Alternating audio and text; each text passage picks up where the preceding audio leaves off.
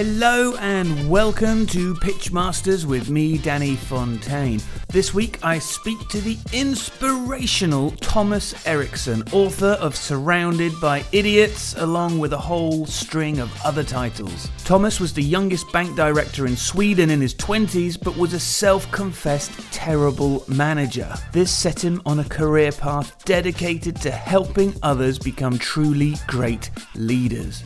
I hope you enjoy his story and don't forget to let me know what you think. Thomas Erikson, how lovely to have you on the podcast. And I must say, you are looking wonderful today. How are you? Thank you so much. It's a pleasure to be here. I am perfectly well, thank you so much. We had a snowstorm last night, so I've been shoveling snow all morning. So this feels absolutely great, to be honest, to sit down and have a lovely chat with you, I'm sure. So for those people who have not heard of you, you are a behavioral expert and a best-selling author.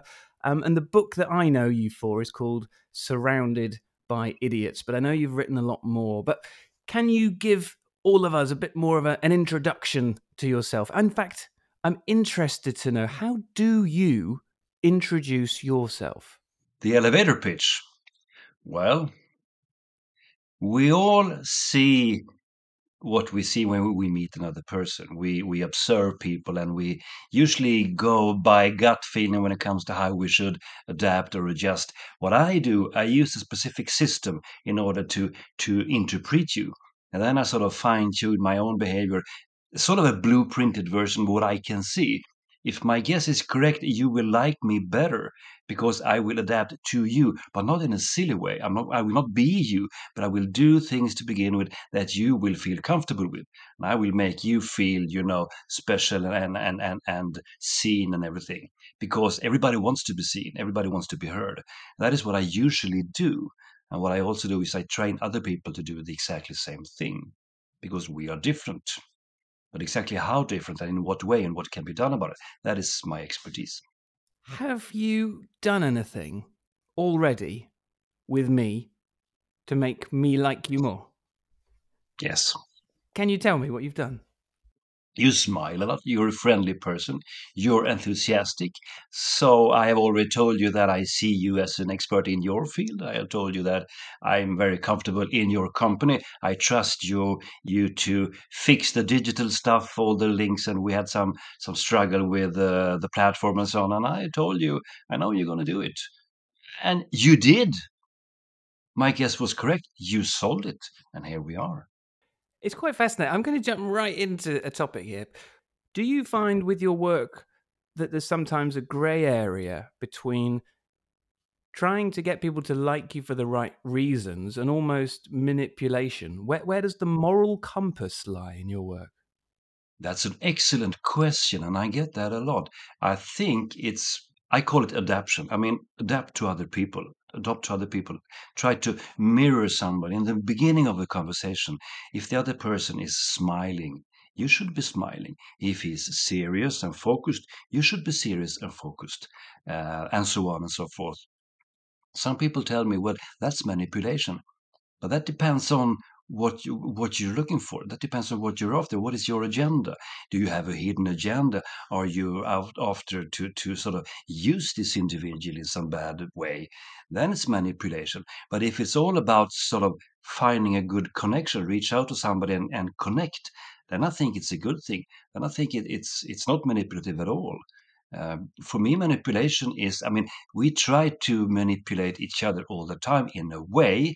We try to look sharp. We try to sound smart. We try to show ourselves, let's say, the best possible way. We don't show our flaws and our weaknesses, at least not to begin with. That's for our spouses and children and so on. Unfortunately, they will see the downsides to everybody, I guess. But we try to look as good as possible. That's a kind of manipulation because it's not the whole truth. But I think if you strongly know where you are going and you know why you are trying to connect with somebody, and you do it in good faith, let's call it, I think it's a good thing, and we need to adapt to each other all the time. We do that all the time, obviously.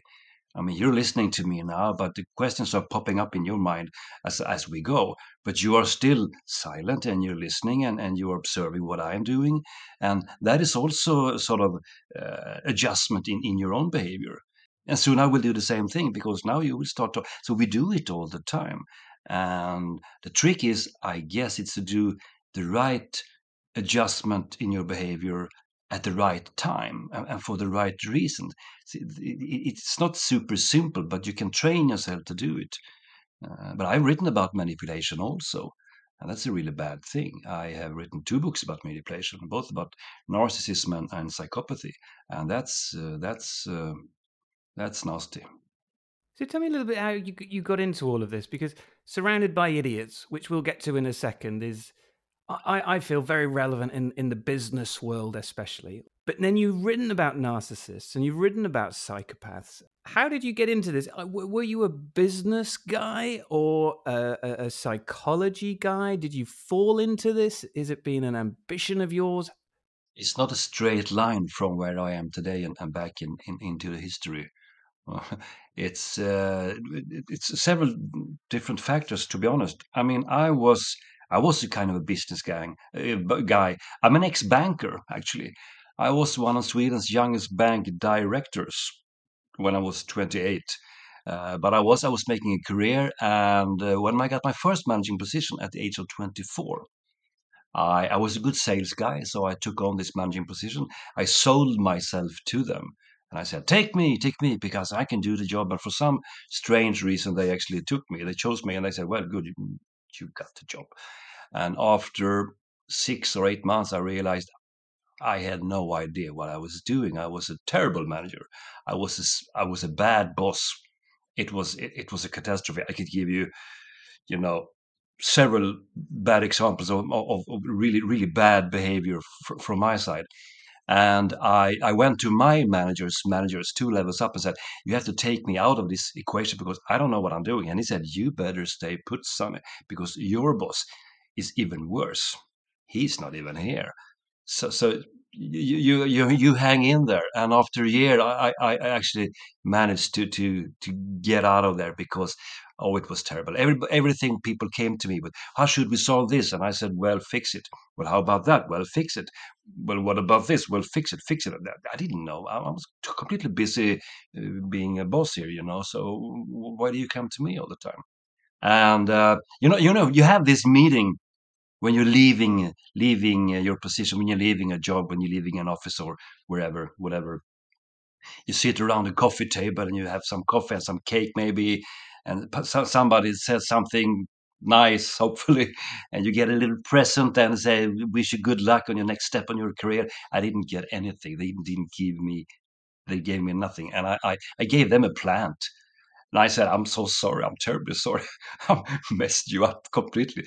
And one lady, she felt bad for me at the end of this.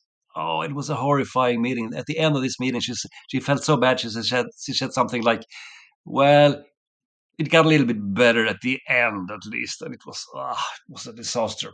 Anyways, and then the HR department called me up and they said, fancy a personality test with you? And I said, sure, why not? I'm a willing learner. I want to know more. So I filled in a questionnaire and then they handed me a report. I think it was 20 pages something.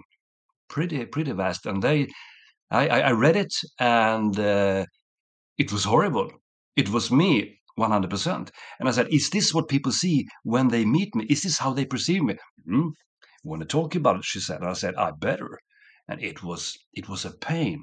I can tell you, Danny, it was painful, but it put me on track. It gave me a reason to sort of enter the world of self awareness in a way, because I had no idea. I talked too much.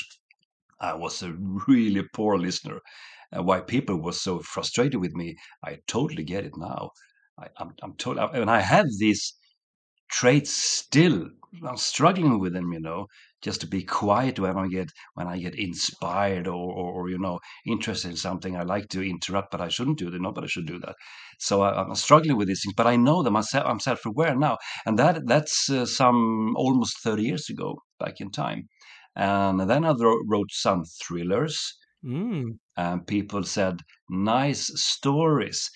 But the tool the guy in those books is using, where can we read more about that? Because I used Mm. what I'm working with. I sort of combine I went into management consulting afterwards. I didn't say that. So as a consultant, I wrote books and I used the same methods.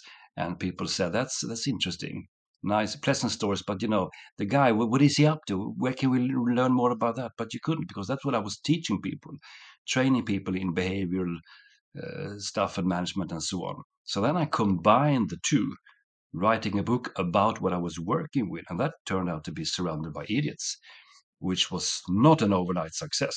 I can assure you that nobody believed in that. That was just, I had a publisher.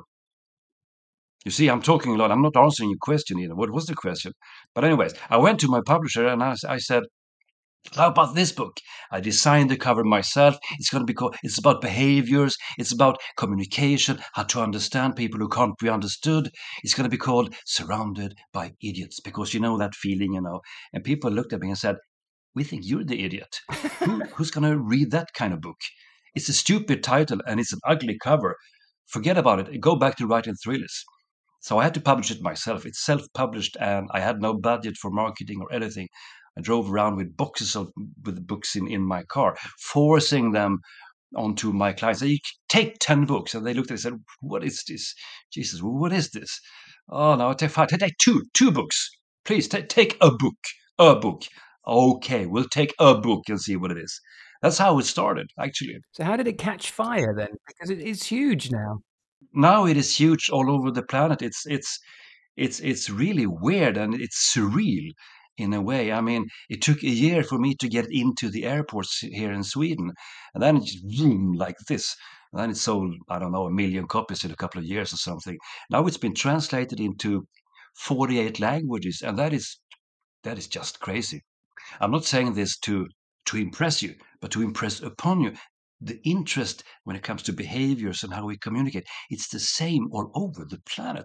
The fascinating thing for me is I get emails from the UK, from Norway, from Canada, from I don't know, from Brazil, India, South Korea, Japan. I got an email a couple of weeks ago from Azerbaijan. And the question people send me are the same. Oh, I am this like this, and my husband is like that, and oh, I recognize myself, and this is my boss, and my cousin, I recognize myself. Oh, it was so great. And the same reflections, the same questions, the same issues on all continents. And for me, that's cool, as I don't know. People really are not as different as we might think. There are cultural differences, obviously, but people are much more alike than we can imagine. That's good news, I think. And at the beginning of the book, you tell a short story which helps to set out the premise of it about this terrible boss who thinks that everyone is an idiot. And I wonder if you could perhaps paraphrase that in a second. But as you're talking, is there an autobiographical element to that guy in the first story? It's a true story from my management consulting career. I was going to this entrepreneur. He was in I think his early 60s. I was 31, 32, 33, somewhere around there. And he needed help. And we got in touch, and I visited him doing, the first meeting. And I said, "Tell me about your business." "Well, nothing can be done here because I'm surrounded by idiots," he said. And I said, "Well, surely there's not only idiots here." "Yeah, yeah, yeah. Department A over there, pure morons. And Department B over there, nobody understands anything. Department C, don't even get me started." And then I said, "Well, when you're young, you're smart. When I was young, I was much smarter than I am now." So I asked him the only question that popped to my mind, that was, who brought in all the idiots? And that was that. He kicked me out. That's the only meeting I've been kicked out of. I don't know. I sat in my car thinking, what happened there? And I went back and told the story to my boss, And he said, well, that guy, he was kind of an idiot, He didn't get it, He didn't understand. He was a complete moron. Don't get me started. And I heard myself and I thought, that kind of echoes very familiar. Maybe there's something for me to learn here. So then I actually went back to the report the HR department in the bank had given me, which said, you're such a poor listener. You should be ashamed of yourself. And I kind of, all right. So I managed to get back to the guy and said, can we start over again? And he said, okay, I'm not going to shoot you, he said, but sit down and tell me what you got. But that's kind of the way it is, it goes like this, ups and downs, and doing business is hard. And if you don't know what you're doing, it's going to be even harder. So I made all the mistakes in the book. I can tell you that. So, for those people who haven't read it, which could be a few people listening, the Probably premise of more the book. people than those who have read it. Well, there's only 3 people listening, so who knows. Um, the premise of the book isn't that we are actually surrounded by idiots, is it? Let's just make that really clear. Explain, please, how that's flipped on its head that sets up the premise of the book. Of course, that's the right question. Well, the thing is, the feeling that we are surrounded by idiots, the sense of nobody's understanding me, nobody's listening. Am I the only one who sees this clearly enough? I mean, we all been in that meeting, sitting down, taking good notes, listening to people, thinking they just don't get it. I'm the only one who sees this as it is. And when you leave the meeting, you feel that you kind of you feel a little bit lonely because you are the only one who understands the truth. We all have those experiences. It could be with your spouse, it could be with your brother-in-law, and sometimes you that pop to your mind, and that guy is kind of an idiot. But the problem is some people are surrounded by more idiots than others. That is sort of interesting, and some people are some sort of idiot magnets who draws weirdos and strange people to themselves. And then you have to ask yourself, what's the lowest common denominator here, really? Could it be Mm. you? It's like that guy, who can't, hook up with a girl, or a girl who can't hook up with a guy because everybody's strange. Are you sure it's them? It could be you. That's kind of my mission. You could start with you because we are all the idiot in somebody's story, right? If you start with you, if you start to understand who you are and how people perceive you, and what's good about you, and where you have your weaknesses, and where you have your potential, if you work on yourself, you you're going to actually learn more about other people as well, because it goes kind of hand in hand. And for me, it's a lifelong learning process, I guess. You need to build your self-awareness so you can use your full potential. And if somebody annoys you, or you annoy somebody else, that's bad. You need to find a way through. If you're going to reach out to people, you need to see how can I connect with this guy, or that that person. Nobody can make it on their own. You have to be good at this, I think, at least. For me, it's been complete salvation, to be honest, Mm. completely. So, for me, the book is about 2 things. It's about self reflection, as you've just mentioned, but it's also about the uh, understanding of how other people fit in your life and how there are different types of people in the world.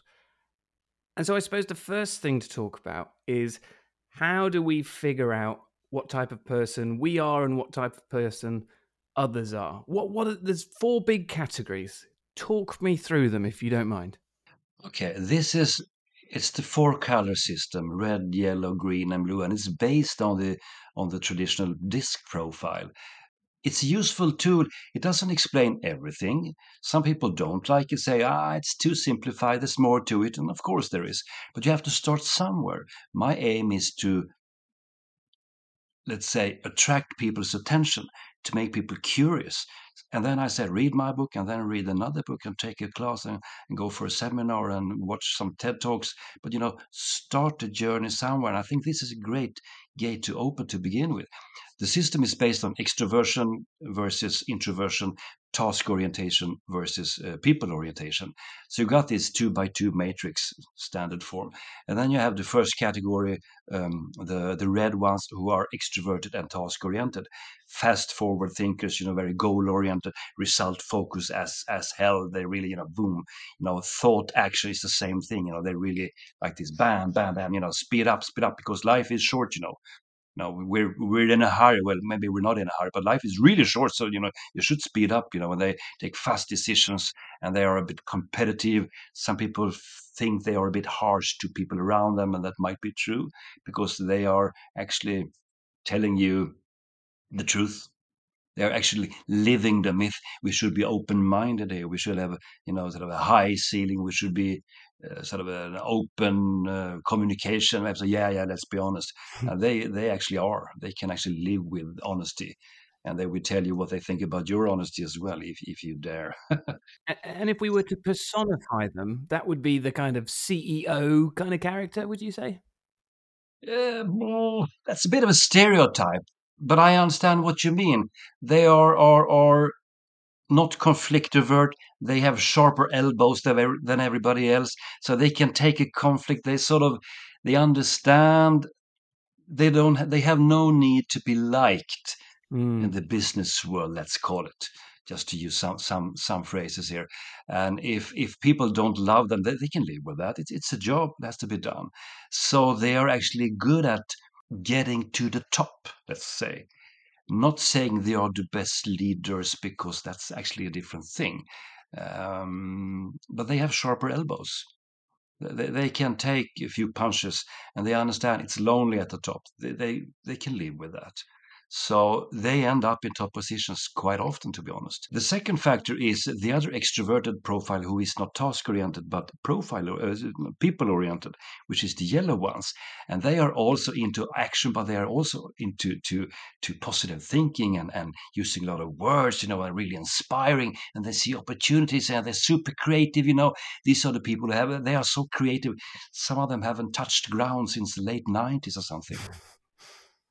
They see solutions where we say only see problems, and they answer questions nobody's asking.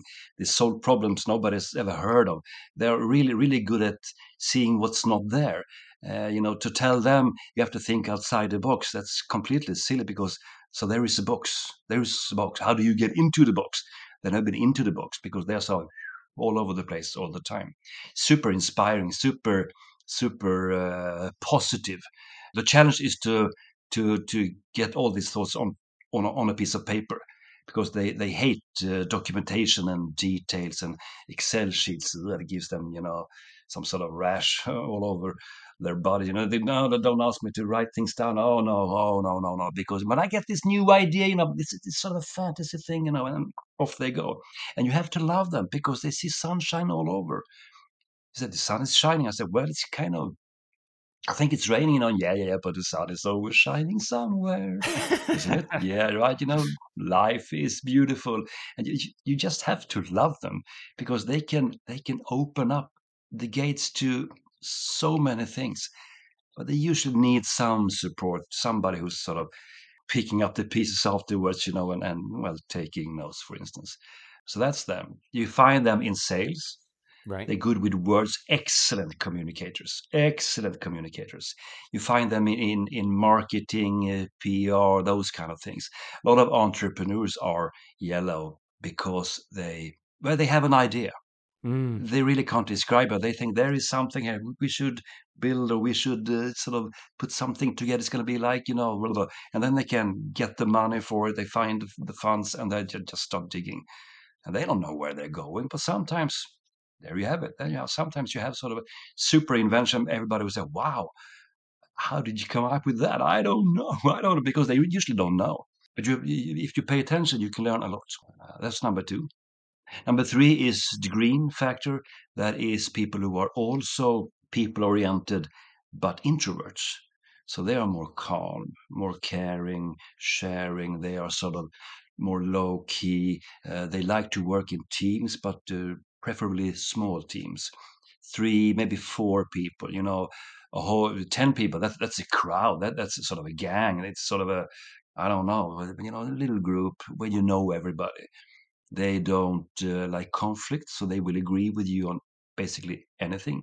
If you tell them to go to the right, they will say, absolutely, then we will go to the right. And I tell them, well, how about left? That is true. Let's go left. And then we ask them, so what's it going to be? Well, what do you think? you know, ask somebody else. I don't know.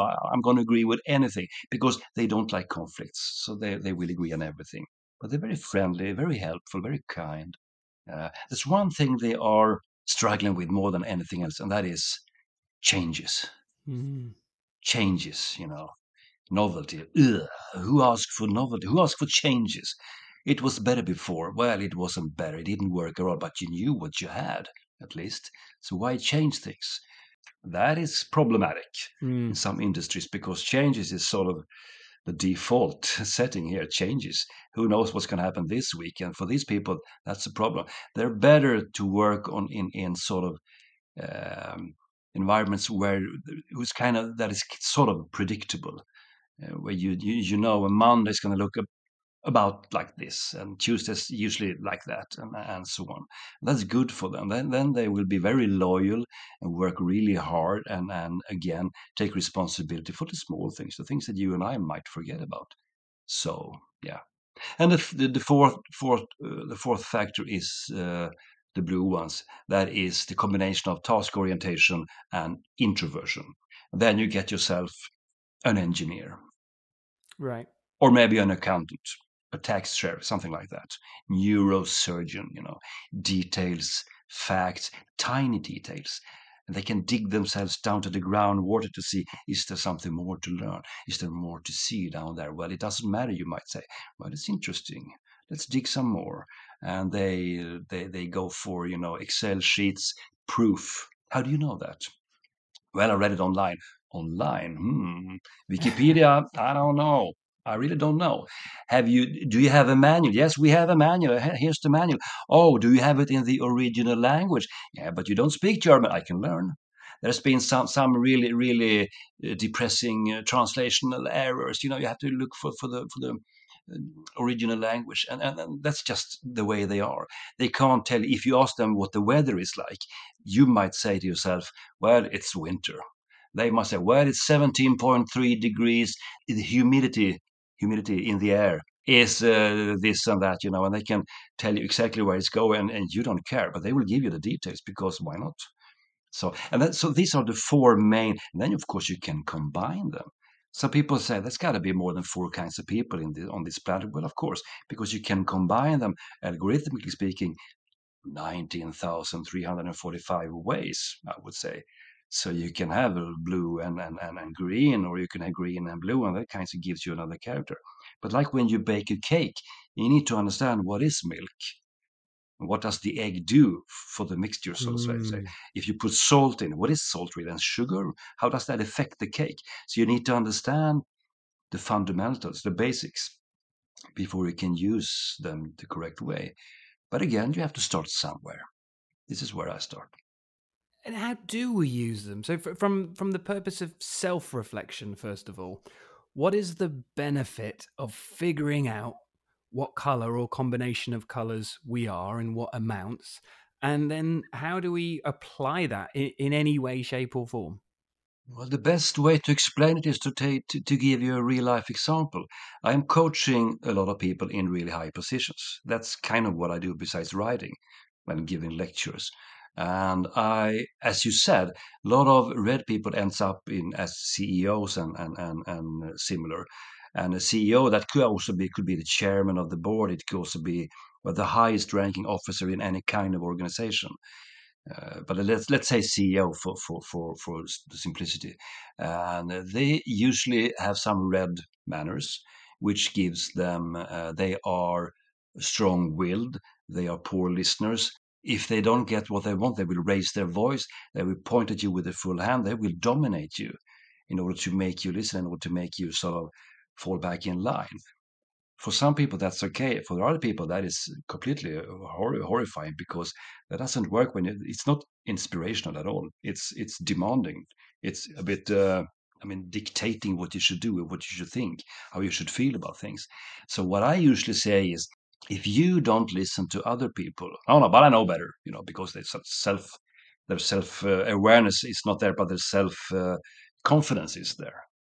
Attention span is like a 6-year-old, 15 seconds. If you haven't caught their attention in 15 seconds, they're just gonna turn away and go away. That's just the way they are. And that's very impolite. And I say, if you don't listen to them, why should they listen to you? No, what do you mean? Well, if you show that you intentionally interrupt and you don't listen, you don't pay attention to your staff or your management team or whatever it is, why should they listen to you? Well, I'm the boss. Well, that wasn't the question. That's a position. It's a position in the organizational hierarchy. You're the boss. But why should they listen to your ideas and your demands and your when you're directing people and all kind? Well, I haven't thought of that. No. So if you become a better listener, you might make them listen to you, and it's going to save you time. It's going to make you more money. You're going to reach results quicker if you have an sort of an open channel here, so where you are on the same platform. And then I start digging and start to understand, okay, maybe I'm a bit too impatient. Yeah, maybe. How could you build your patience a little bit? Because everybody isn't like you. Well, they should be, they say. I hear that so many times every year. Well, they should be like me. What are you going to say about to that? So that's an example. You have to, the starting point is always yourself. If I was going to call my travel agency, not that we do that anymore, but if I would call my travel agency and say, get me a ticket to London, I want to go to Heathrow. No problem, they will say. No problem. And then they will ask me, from where would you like to go? Just imagine I said, never mind that, just get me the ticket. Mm. How will they solve it? Well, we need a starting point. It's the same thing with physical communication as with verbal communication. You are the starting point. You have to begin with you. And the hardest people who to make them to listen to that's the red ones and the yellow ones. Because the yellow ones, I mean, both the red ones and the yellow ones, they have kind of big egos. Not as in egotistic or egocentrical, where they could be there also, but strong egos, as in Latin, ego, strong selves. They're very, this is me, not self-awareness, but more self-consciousness, let's call it. I Okay. am here now, let's begin, I'm a strong person, I'm important. That kind of ego. Could be good, could also be not so good. So I try to help them to pick out the pieces, and I say, where would you like to go? Well, things isn't working for me as well as it should be. So what seems to be the problem? And then we work on it. And usually it's about communication. I would say, if the process doesn't work, maybe it's 10% bad routines. That could be the case, but it's usually bad communication internally. Definitely. And I mean, water is pouring downwards, right? So if you misbehave up here, people will misbehave down there. And I get comments from, I mean, on Facebook. I've done some ads on Facebook when it comes to the leadership and coaching and so on. A lot of people is commenting on my ads, which is absolutely fine, and Mm. that tells me there's a need for leadership development, Mm. because a lot of people have a sort of issues with their managers slash bosses. I'm not even using the word leaders, because the leader is somebody you want to follow. The boss or manager is somebody you have to follow. People have strong things to say about lots of the managers. That's sad. It doesn't have to be that way. So they will always be the starting point. Look what I am talking. I'm also a bit of an extrovert, as you might have noticed. Sorry about that. I'd never apologize. So the flip side of it is the flip side of self-analysis and self-improvement is, of course, using the same technique or the same system to analyze others. And this is interesting for me, particularly when we talk about pitching in sales or pitching ideas. And really, it's about communicating in a way that you are convincing someone of your idea. And one of the big things that I talk about with people, beyond sales tactics, is the people in the room are often your audience. They're often more important to find that emotional connection and find some kind of likability element is more important sometimes than the actual strength of your idea and what you're trying to communicate.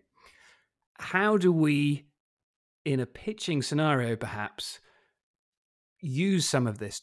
Should we be analyzing if it's a small room of, say, 4 people who we're pitching to? Should we be trying to figure out what colors these people are and somehow using that knowledge to influence how we communicate to them? Yes. And how the hell do we do that? Great follow-up question. Well, how the hell do we do that? Well, to begin with, let's say that you have built your self-awareness. Let's say that you are a combination of yellow and red. Okay. Let's say, for the sake of argument, you're an extrovert. You don't love details. You are willing to take a fight, and you think that you dare to go into negotiations, and you have a strong self confidence, and you know what you're selling. Let's just, for the sake of argument, let's just assume Sure. all of that. Then you know you have a tendency to talk a lot. You have a tendency to sort of push forward, which is good. You have a tendency to present things and to show enthusiasm and positivity, which is good. You also have a tendency to not pay attention to other people. You have a tendency to push a little bit too hard sometimes. You sort of miss the small signals. You have a tendency to forget about asking open ended questions. I'm only talking about tendencies. The more trained you are, the more skilled you are, the better you will do, obviously, and blah, blah, blah. But the thing is, we all have downsides to our personalities. And if you know these are my tendencies, not saying that's the same thing all the time in all the situations, but I'm strong willed and I'm going to push this through. I'm going to make this deal. I'm going to close it. I'm going to, but I also have to pay some attention. That's the starting point again in this example. And then you see you have a red CEO in front of you. He's already bored. You have a slide deck of 99 slides. That's just, oh my God, don't go there.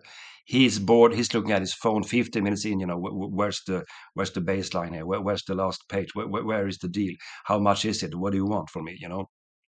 You have a marketing director who is yellow. You forgot to smile to him. You forgot to say something positive about his new jacket. You didn't ask him where he lived or how long he had worked here. You forget about showing him a personal interest. That's bad. He's going to talk against you because maybe he doesn't like you because you didn't give him attention. Mm. The red CEO, never mind him. If you asked him about his children, he would ask you, "What the hell is that? It's none of your business. Shut up. Yeah. Yeah. Where, let's go for the deal here. But the yellow guy, he wants this. He needs this. The green person, that could be just to use stereotypes. Could be the HR department. Maybe that's a green person. I know it's a stereotype. Don't kill me for it. So, but who's listening to that? I know it's just and he or she offered you coffee and you turned him down, or she, and you said no thanks. Ooh, that's bad. That's very unpolite. Shouldn't have done that. And the blue person, he sees no proof whatsoever.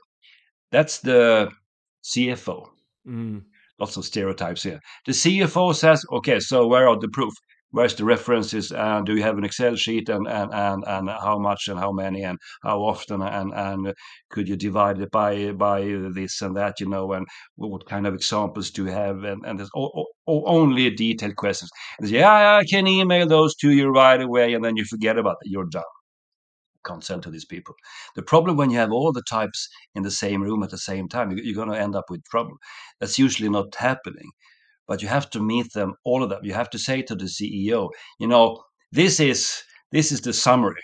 There it is. If you want to stay, fine by me. If you're going to delegate the decision to these guys, no problem. This is a summary. What's the question? What questions do you have? Well, I read the last page. It's too expensive. If just I don't know, 10% down, 10% off, then we might have a deal. Okay, that's good. He haven't read it. You can't make him read it, but don't keep him in the room. Accept it. That's really interesting because one of my questions was going to be, a lot of the pitches that we do are an hour, sometimes 2. Sometimes I've had pitches that are 5 hours, and that's the time that the client gives you. And to fill that time, you get a list of 100 questions that you have to answer. And you know that there are some people in the room, like reds and some yellows, that hate it. And so my question was going to be, how do you keep a red engaged for a prolonged period of time? But perhaps your answer is you don't. You allow them to leave whenever they want. You don't. You really don't. There's a study I saw here from one of the biggest Swedish banks who said after 43 minutes into the pitch, if you haven't, that's the hottest moment. After 43 minutes, if you can't close it exactly then, you're going to lose most people's interest in the room. There's a lot of data behind that to explain that, but there's some truth in it. Some people can sort of struggle and try to be, engaged and sort of be there mentally. But the reds and the yellows, my God, the reds are they get so frustrated, and you can't change them. Your job is not to change your client or your presumable new customer. You can't make them say you have to listen because this is important. They hate it. Give Mm, them the summary. Give them the headlines. The main topic. And I mean, I usually go for. I have usually 3 documents with me when I do this. When I did it, I don't do it as much anymore. I had a summary, and if I saw some red person, it could be the CFO, could also be red. That could happen. mm, And I said, "Here's a summary. Who wants it? Hand it over." Okay, and they always flipped it and read the last page. So there I put the sales pitch once more because the numbers were on the second last page because I tried to trick them into not reading on the first thing they read. So, but anyways, and then I had the full whatever the offering was, and then I had the background in a separate document. The background, as in the proof, all the math, all the different kind of Excel sheets and formulas and diagrams and whatever and references, but I had them in a separate document. A lot of people ask for it, but not so many people actually read it. mm. And calling somebody up and say, "Hey, have you bought from this guy? Was he any good?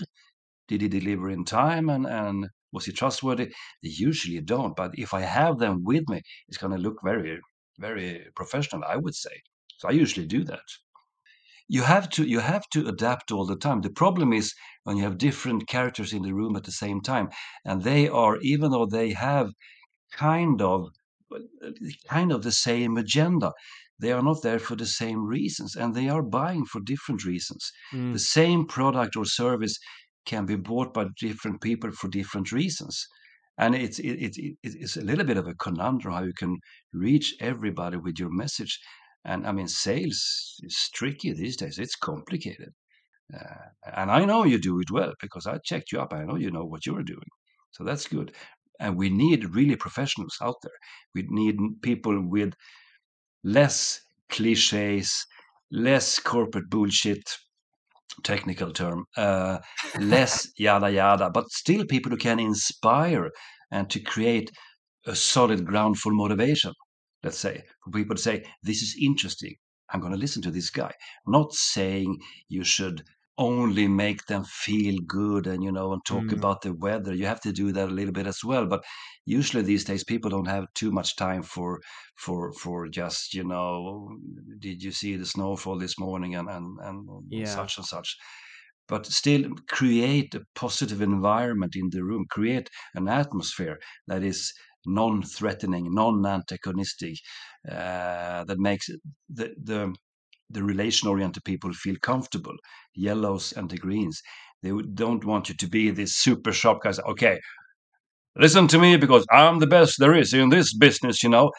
That works on the red guy. He says, "Kind of okay, bring it on." But for the yellows, oh, kind of stressful, behavior. For the greens, that's really threatening. Ooh, who is this? And for the blues, it's just whoa, boring. Where's the Excel sheets?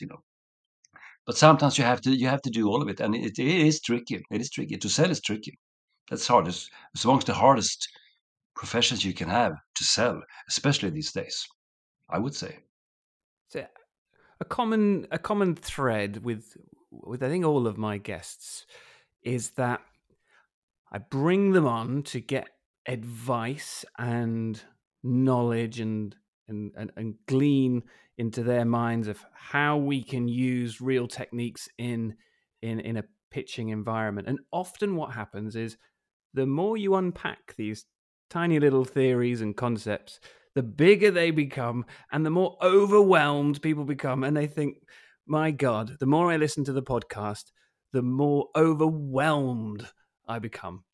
Without trying to analyze every single person in the world and trying to be all things to all people, which you will ultimately fail at, are there, in your expert opinion, from either a communication or a behavioral standpoint, certain things that we should be doing in a pitch when we're trying to convince someone of an idea that perhaps will resonate with all of the colors? Or you can take red out for a bit if you want to, but what are the more general things we could be doing to help convince people of our ideas? It depends on the environment. It depends on what you're there for. If it's a first meeting, I usually say go green. Okay. That means shut the F up, pay attention, be well prepared with open ended questions, and listen. Don't say one word too many. Use as few words as possible and just go green. Be there, pay attention, show interest, and make sure they see that you are interested and learn as much as you can. That's how you go green. What I do is really focus on open ended questions. Hmm. It sounds like a cliche, but people tend to forget about those. There's a story, you may have heard it, you probably have, about Rudyard Kipling, the great author. And he was very popular within the English society, with the, he was a high profile guest. And if you could get Kipling to the dinner party, lucky you, because he was so nice and so pleasant and so kind. And he got a question: why does everybody like you? What's your secret? What do you tell people at a dinner party that makes them like you so much? And he said, close to nothing. I hardly say anything. I have my six best friends with me, which is why, when, what, how, and so on. Open ended questions. I ask people, who do you know here? How did you come here tonight? What do you do for a living? And then people keep talking, because if you allow people to talk about themselves, they will like you. It's so simple. Yeah.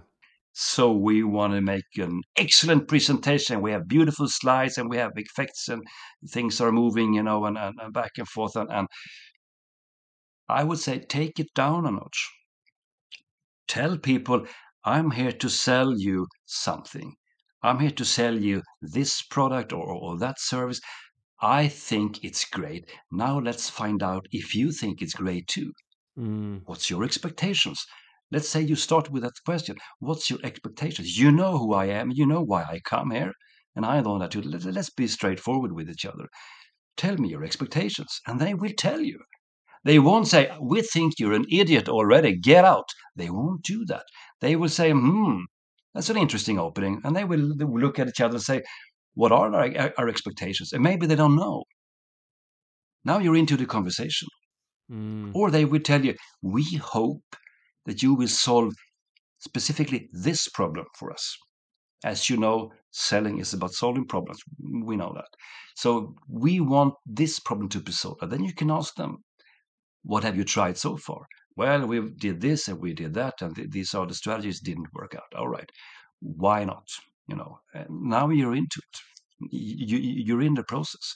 You don't have to make it complicated. You don't have to look like God Himself, and you don't have to look like, I don't know, some super event. You don't have to be Elon Musk. You can be just you. Go green and pay attention and hand it over. Would you share, perhaps, I don't care how many, but some of the books or lectures that have had a major impact on you, perhaps brought around paradigm shifts that have just changed who you are? When it comes to books, there's one book that helped me tremendously. That is Feel the Fear, Do It Anyway by Susan Jeffers, the late PhD Susan Jeffers. It's a classic. It's, I don't know, 25 years old by now. It is absolutely, it's a masterpiece. Feel the fear, do it anyway. Because people say to me, especially really young people say, I want to feel happy all the time. And I say, I'm sorry, that's not possible. You're going to struggle sometimes. You're going to feel miserable some days, and that's just the way life is. But I'm going to be happy all the time. Well, that can't be the case. But I'm scared of this and I'm scared of that. Yeah, yeah, yeah. And then I hand them over the book. Feel the fear, do it anyway. You can never make the fear go away, but you can make the fear your friend. You can learn how to use it. And that has helped me tremendously in my career, in relationships, in my ambition to dare to be honest, actually, Mm. which is, I haven't always been like that. So feel the fear and do it anyway. Susan Jeffers. It's an excellent. It's a masterpiece. I read it and I reread it every second year. I know what's in there, but I want to digest it once more and again and again. It's absolutely brilliant. When it comes to a lecture, one of my favorites is Simon Sinek. Start with why. I saw him in Stockholm a couple of years ago, year before the pandemic, and he was fantastic. Obviously, he was absolutely marvelous. He wrapped it in so beautifully. He explained it so well. You know, the golden circle. You know, and how people need to understand why are we here. If I understand what I'm doing here, if I understand the reason and the basic values, then we can start doing the job. You know, because there's a good reason for it. Instead of just being told you have to do this because you just have to. You know, I knew that, but he the package was so fantastic. And what about who were your when you were younger? Who were your heroes or big inspirations? Stephen King, Yeah, the author. yeah, Yeah, makes sense. yeah. Stephen King, he made me an author. I wouldn't have written one single word if it wasn't for Stephen King. I discovered him at the age of 15 when the first book was translated into Swedish, and that was The Shining. I Mm. read it and I was just was blown away. My God, what a guy. And actually, Stephen King, unbeknownst to him, helped me when I was struggling and I was really uh, reaching a point in my career where I thought I had to actually leave completely. And well, I actually went home for 6 months. I was so stressed out. And then I watched The Green Mile, if you know Mm. that movie, based on a book, The Green Mile. You know, the guy was facing a death sentence for a crime he didn't ever committed. And I saw that and it made me cry. And I didn't realize how that could be because I'm not a crier. I'm not a guy who cries. Why am I crying? And I realized, how could he write a book 10 years ago, was made into a movie 5 years ago, and now I am watching it and getting so touched by it. How is this possible? Wow, just imagine having that, being a person who could touch people like that, who could reach out, who can really make you think. And then I said, well, if I can be touched, maybe I can touch others. And I went back to work because I'm in the exactly right position. I just didn't know. So to Stephen King, I own a lot. So as we draw to a close, I want to make sure that, and there's loads more I wanted to talk about, really, especially your other books. But in lieu of that, can you tell us where people can find more of you? Where on the internet should they be looking? Well, I have a webpage, surroundedbyidiots.com, obviously. You find me on Instagram, Thomas Erikson author. You find me on Facebook, Surrounded by Idiots. You find me on LinkedIn, Thomas Erikson. Uh, I'm a very lousy social media entrepreneurial kind of guy, and my small, tiny, poor uh, number of followers can probably sense that. But I'm doing the best I can. But yeah, I'm trying to share knowledge. I'm trying to share insights, experiences. So, I like your Instagram, by the way. I was looking at it earlier. oh, There was one quote that you put on there because you have a few quotes with pictures of yourself looking very dapper as well, which I really like. And one of the things you said was recent one. Put me in a room with people who don't like me and watch how friendly they become. that's based on a true experience also. Have you got 1 minute to tell me about it? Well, I got some criticism here in Sweden based on Surrounded by Idiots from some psychologists, and they said this isn't scientific enough. And I said, no problem. I have never claimed it to be scientific. I only quote the disc profile. And they said some really nasty stuff about me, and most of them were writers, authors, lecturers, and consultants, such as myself, which put us in the same room more than once. And how beautiful they behaved when we met in reality. And so I was nice and kind, and we shook hands. And I said, "Congratulations to your new book." He said, "Okay, if I put it up on my Instagram or on Facebook?" And they said, "Absolutely, absolutely, please do that." And it was so awkward, but stabbing somebody in the back when he's not in the room, that's anybody can do that. That's the easy one. Yeah. That's Yeah. the easy one. If you like Ricky Gervais said, it's better to do something and get criticized for it than to do nothing and criticize others. I think that's a beautiful statement. You are a wise man, and you've given an incredible amount of of advice and sharing a great amount in this last hour or so. So thank you from the bottom of my heart. I really appreciate you and all the work you do. Any final words of wisdom? Well, as I talk a lot about adap- adaptation to other people, to try to fine tune yourself and adjust how you behave, I think that is what we do on a daily basis. And I think we should do it out of politeness, out of efficiency, out of achieving things easier, reaching our goals, and so on. We need each other. We need to adapt. We need to pay attention. We need to show people respect and so on.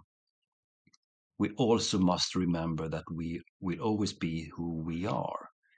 You should never try to be somebody that you are absolutely not.